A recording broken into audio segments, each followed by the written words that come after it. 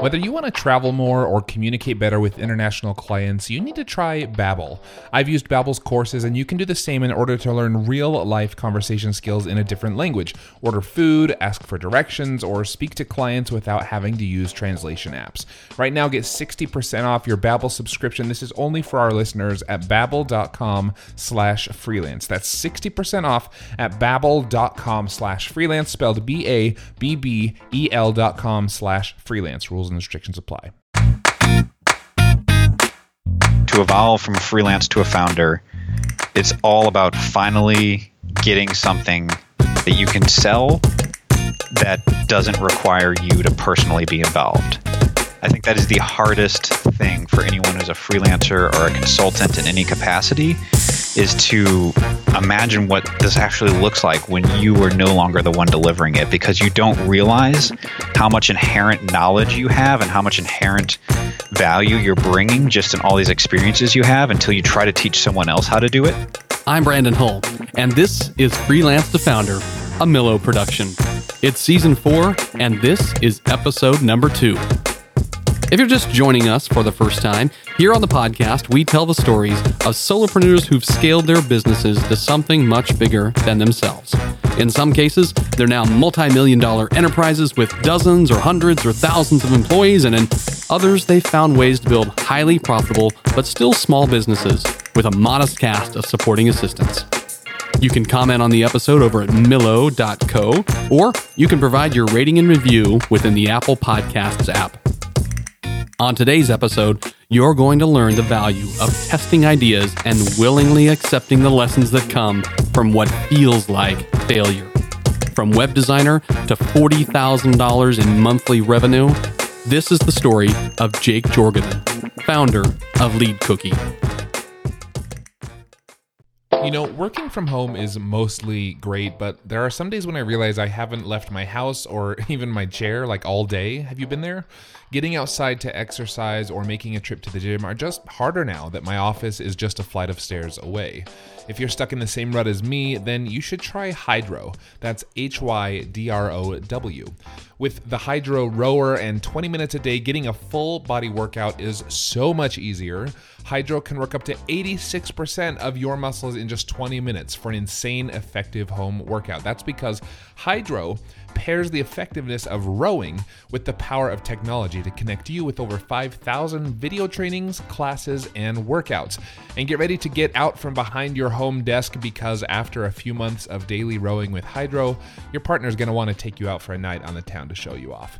This spring, join the growing rowing community at Hydrow. Head over to hydrow.com and use code FREELANCE to save up to $400 off your Hydrow. That's HYDROW.com and promo code FREELANCE to save $400. Hydrow.com, promo code FREELANCE, or just click the link in our show description. Have you ever noticed that many of the problems people call in with on this show can be solved by hiring someone? Sometimes you need a full-fledged team, other times maybe just a simple assistant, or an expert in something you're not great at. Whatever your reason for hiring, we recommend you take a look at LinkedIn Jobs.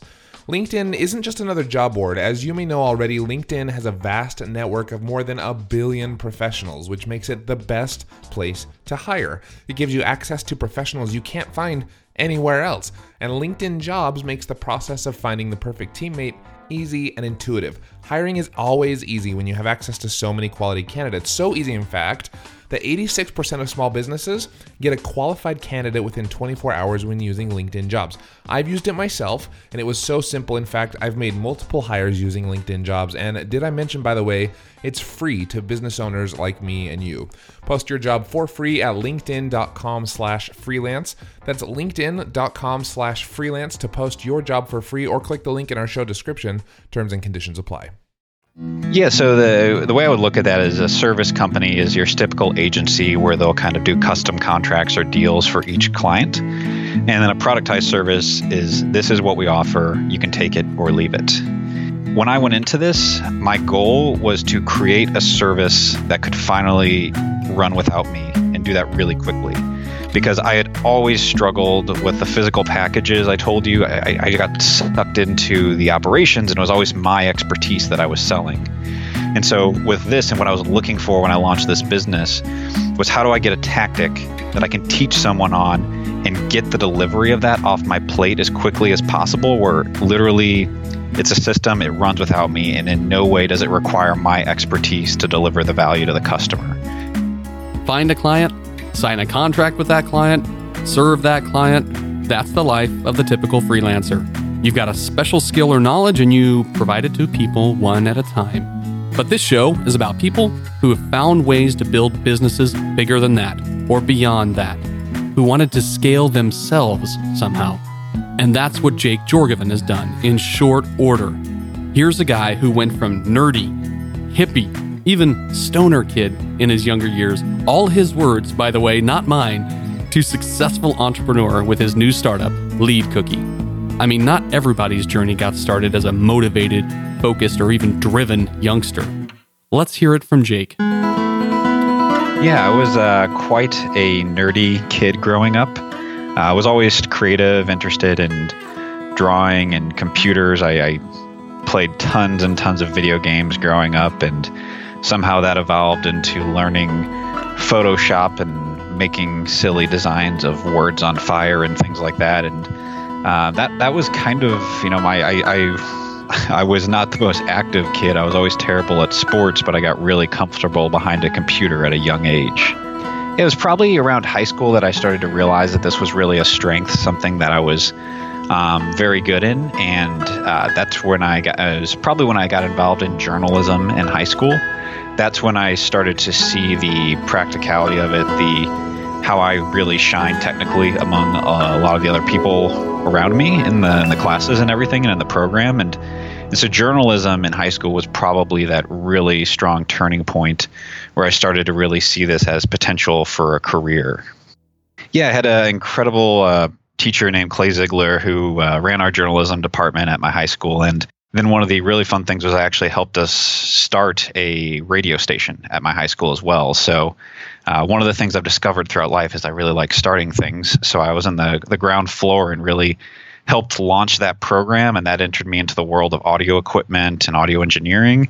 And that kind of just, spiraled, and basically that actually led to me building a recording studio in my basement out of blankets and couch cushions and recording local bands. So it spiraled from there into this just obsession with audio and just learning all these different types of media production programs. Jake credits his supportive parents as crucial in those early days. Whatever he was interested in, they were open to pushing him to explore further. His father was legendary with his work ethic. You pair Jake's love for music, his parents' encouragement, and that experience with starting a radio station at school, and you get this from Jake. Probably around 16, it would have been around the time I guess I got a car and my first job so I could start buying some stuff. But I literally long-term forever borrowed a computer from the school and started to record bands in my basement with sometimes borrowing equipment from the radio program. My professor was nice enough to allow me to do that. And basically just started buying stuff, and I literally went to Goodwill and bought a bunch of comforters and couch cushions and put them up in my basement and made this hodgepodge studio and started recording bands from my high school. Jake loved the idea of starting his own thing because of a deep distaste for doing things the corporate way. So I don't know that if this is really where it all comes from, but I was a pretty big hippie, or as they would say, stoner in high school as well, hence all the band recording. And I got this really crazy viewpoint for a long period of time that the world was this system, and I didn't want to play within the standard system. And it's and I don't know, I was just I had this crazy mindset like that it was probably kind of unhealthy for a while. So I remember one of my first jobs was at Walgreens. And I really wanted to get promoted to this job title they have there called pharmacist tech, which paid way more, and you didn't need a degree for it or anything. You just had to go through the training. And I remember my manager being well, if you're not going to pharmacy school, I'm not going to let you get that position. And I got really annoyed at that, and I quit. Utter disdain for bosses and bureaucracy seems like a darn near prerequisite for living the entrepreneurial life. Over the dozens of episodes we've done on Freelance to Founder, that's a common thread. entrepreneurs just don't feel they fit the corporate mold. I'm not certain that all freelancers feel that same level of dislike, as many get lured back into full-time jobs, but maybe we should jot that down as one of your evaluation criteria for moving from freelancer to founder. Anyway, despite these feelings, Jake assumed he'd follow the typical path of heading off to university to study and prepare for life after in the corporate world. He graduated with degrees in entrepreneurship and audio engineering. The latter because he assumed he'd find his way into the music business post-university. No, so that's, I definitely was just in the mentality of college is what you do next. That was just, and part of that I think is wanting to escape and just get out of the house and go live somewhere else. And in retrospect, I look back at that and I tell so many people that are younger now, I'm like, you should really consider taking a year off or not going to college at all. Like I highly advise that to be an option that people consider, because I agreed to an astronomical amount of student debt at the age of 17. At the time of graduation, I was convinced I was going to go work in the music industry and be a record producer. And Belmont is one of the top audio programs in the school or in the country. That is, so they do have a really good program for that. And so it was literally the only school I even applied to and even considered. And that's kind of what led to that journey there. But I was pretty much convinced right out of the gate I'd be going there. So, remember that business he started while in high school, recording bands in his basement, literally? He called it Rabbit Hole Creative, and it lived on during college and just beyond. What started as him dabbling in recording music turned into a real venture. So I would say, when we graduated, we had one full-time employee and moved into our office, and within 6 months of graduation, finally getting to go full-time with the business. I believe we had made 2 more full-time hires, so we were up to about 4 or 5 at that point. And that point where we scaled up to 12 was probably about 1 to 2 years after graduation. So I would say I was probably 23, 24, maybe, around that age. The problem is, not every venture scales, not every idea pans out, and not every partnership flourishes. Rabbit Hole Creative wasn't meant to be, and Jake had to shut things down. His next startup, a healthcare industry effort, didn't play out so well either. See, not every story here on the show is a rags to riches one. You stumble and fall along the way, and Jake wasn't immune to that any more than anyone else. So after I ran the agency, I just dove straight into doing this healthcare startup, just because I honestly kind of had this ego and I had this opportunity with this investor who somehow believed in me that I was going to succeed with this. And it was a huge failure for me, because it ultimately was just, I was taking advantage of this opportunity of this investor. His idea was, let's use the Xbox Connect and physical therapy, video technology here, like you go run this thing. And I just took advantage of this opportunity. And I had no self-awareness at that point in time in life. I didn't really journal. I didn't meditate. I didn't step out of my own head ever.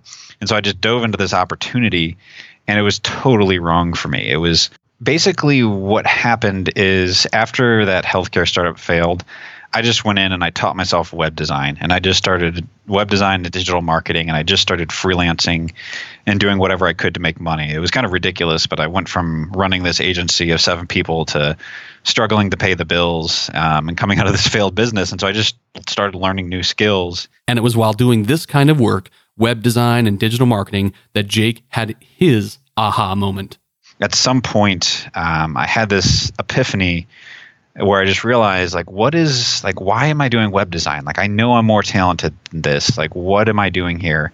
And I looked back at what was the most value I ever created in my career. I was probably actually listening to Tony Robbins or something at the time, and this whole concept of just create value. And I said, okay. And I was like, well, it was all the sales that I drove at my agency. I mean, I was booked us over $700,000 of business in our peak year, and hundreds of thousands of dollars before that. So I'd closed over $1 million of business when I had this agency. And I was like, what am I doing designing websites? I'm clearly pretty good at sales. And so that's when I basically made this shift to start basically helping other agencies and consulting companies with their sales and marketing, which is where Outbound Creative came from. Jake came to the realization that so many people struggle with their digital marketing. But it's one thing to build strategies for people. It's another thing to do it in a hands-on manner, to do their marketing for them. So I'll tell you that this is an example of a failure of a launched business, but actually it kind of worked. It wasn't total failure, but when I actually launched Outbound Creative, which is like the point where I made this shift from just kind of freelancing to trying to start companies again, I had this concept of mailing physical packages to people. What I would do is I would put together these elaborate packages. Like we mailed piñatas to people. We mailed literally cakes to people with lettering on top that sent them to a URL and a video to pitch them. So it was all this kind of idea of doing dream client campaigns, going really big, getting high-level connections.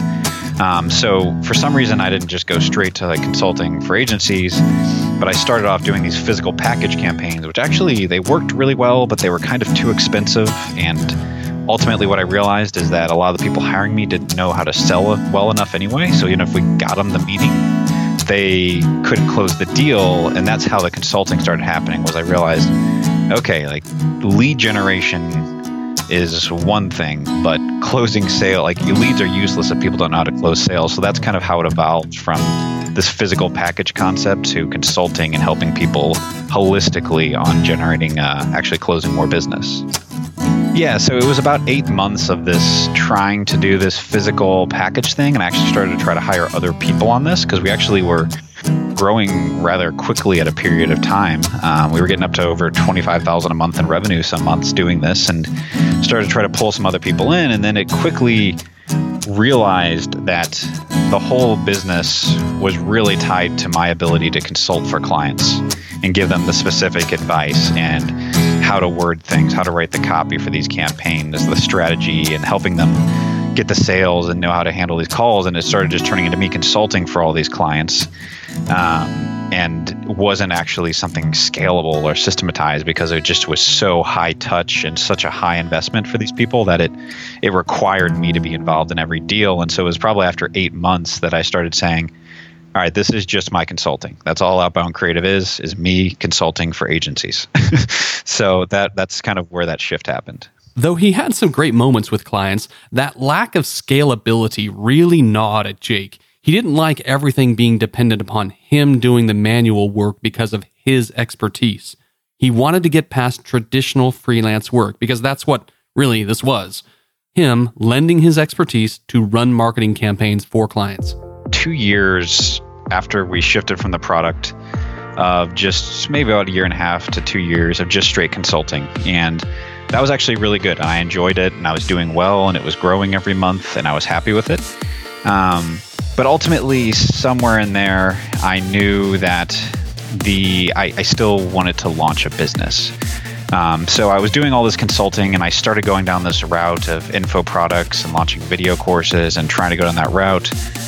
And it just didn't feel right and authentic to me to go that route. And so literally I wrote like half a book, and I just kept putting off the second half of it. And I think there's still a landing page, or it might say somewhere out there that I'm still writing a book. I literally just like, I don't have any desire to finish this. And I was like, why is this? Like, why am I putting this off? It clearly just isn't the right path for me. And so that's where I kind of had this conversation with my wife where I was like, I don't think this is right for me. I want to launch a business again. I think I'm at a spot where we're good. We're stable in consulting. I'm not worried. And I'm ready to take a swing at something bigger again. So that was kind of that conversation leading up to deciding to launch something else. I did just a brainstorming exercise where I just said, what are all these ideas that I have? And I spent probably about 2 weeks just coming up with ideas, writing them down, and then kind of trying to evaluate which ones were the best ones. And one of them was on here was just LinkedIn marketing agency, like specialized only in LinkedIn. And that was how the concept started. And so what I decided to do is I'm going to go out and learn every possible tactic there is on LinkedIn. I'm going to read every blog post, find everyone who's teaching, all the thought leaders who are writing about LinkedIn, find out what's working, and then try to turn that into a service. And so I literally didn't really come up with any of the stuff we're doing from scratch. We've optimized some of it, but it literally just learned it from all the thought leaders, John Nemo and Josh Turner and a handful of other people out there who were writing about this stuff. and I started using the tactics to see if I could get my own clients for my agency consulting, and it worked really, really well. And then I basically just threw up in a week. I put up a really crummy website called LinkedIn Panda, which is total copyright infringement. And I basically reached out to some people in my network and sold the first, I think, 4 or 5 customers within the first week I had launched it, just from people that I knew from the past consulting. When we come back from a short break, you'll learn more about this LinkedIn marketing agency concept, what it is, what Jake does for clients, and how he's doing with it as of this show. Your jaw is gonna hit the floor. But first, friends, this episode of Freelance to Founder is brought to you by Paul Ingalls and his team at Ripple. Ripple is a mobile app that helps you attract and engage potential customers on social networks with visually stunning content. You can easily create beautiful images or videos that you can then customize to your heart's desire with your colors, your text, and more, and then deploy that content to Facebook, Twitter, YouTube, Instagram, LinkedIn, and other destinations. They say it's like having a marketing department in your pocket. Designing is easy, sharing is easier. You'll also love their in-app stats and recommendations. Check them out at ripple.com/FTF. Listeners can enjoy their pro service for free for 7 days to give it a whirl. That's RIPL.com/FTF. Yeah, so the biggest thing for us is, first of all, you have to have an amazing value proposition or a good value proposition. So people that are generalists, if someone comes to us and they say, "Oh, we do SEO or we do web design," like we're not going to be a good fit. Our service is this framework, and your value proposition is a multiplier for it. Jake Jorgensen was ready to turn his experience with outbound creative into a more productized service, one where he could train a team of people how to help clients so he could focus on the business itself, growing it, scaling it, evolving it. And if you're not familiar with this concept of offering a productized service, I'll let Jake educate you for a moment. Yeah, so the way I would look at that is a service company is your typical agency where they'll kind of do custom contracts or deals for each client. And then a productized service is, this is what we offer, you can take it or leave it. So I think, even before you go into building a productized service that runs without you, you can still productize in some aspect. So even when I was doing my consulting, I had this process called a sales teardown and a strategy blueprint, where I would basically take people through this 90-minute interview. I would write this full kind of feedback report, all my thoughts on things they could improve on their business. We'd hop on another 90-minute call to talk through that, and then we'd basically do, here's your execution and action plan. These are the things you should change in your business or your sales process or your marketing to basically start to improve your sales. And so even if you don't go fully fledged of creating a service that's separated from you, you can, I guess, package it, I think is what the other term is. I'm not sure, but like packaging up these offers for you even as a solo freelancer that make it a lot easier to sell. And then I would call it like productized, I guess, once you are hiring other people to implement that and it really kind of grows into something bigger that, runs without you. As we mentioned earlier, Jake's productized service was designed to do for others what he'd done for himself successfully, leverage LinkedIn for generating leads and customers. But that means this wouldn't work for every type of business, right? If that's what you're thinking, you and I are thinking alike. It definitely has changed quite a bit. Early on, it was just taking on anybody who would come to us. We've eventually learned more, that value proposition being a really strong piece of it. I also had the hypothesis for a while that bigger companies would want to hire us to do this, to generate leads for them. I was like, if I go to these bigger companies, that'd be amazing because I could get, their entire sales force on this.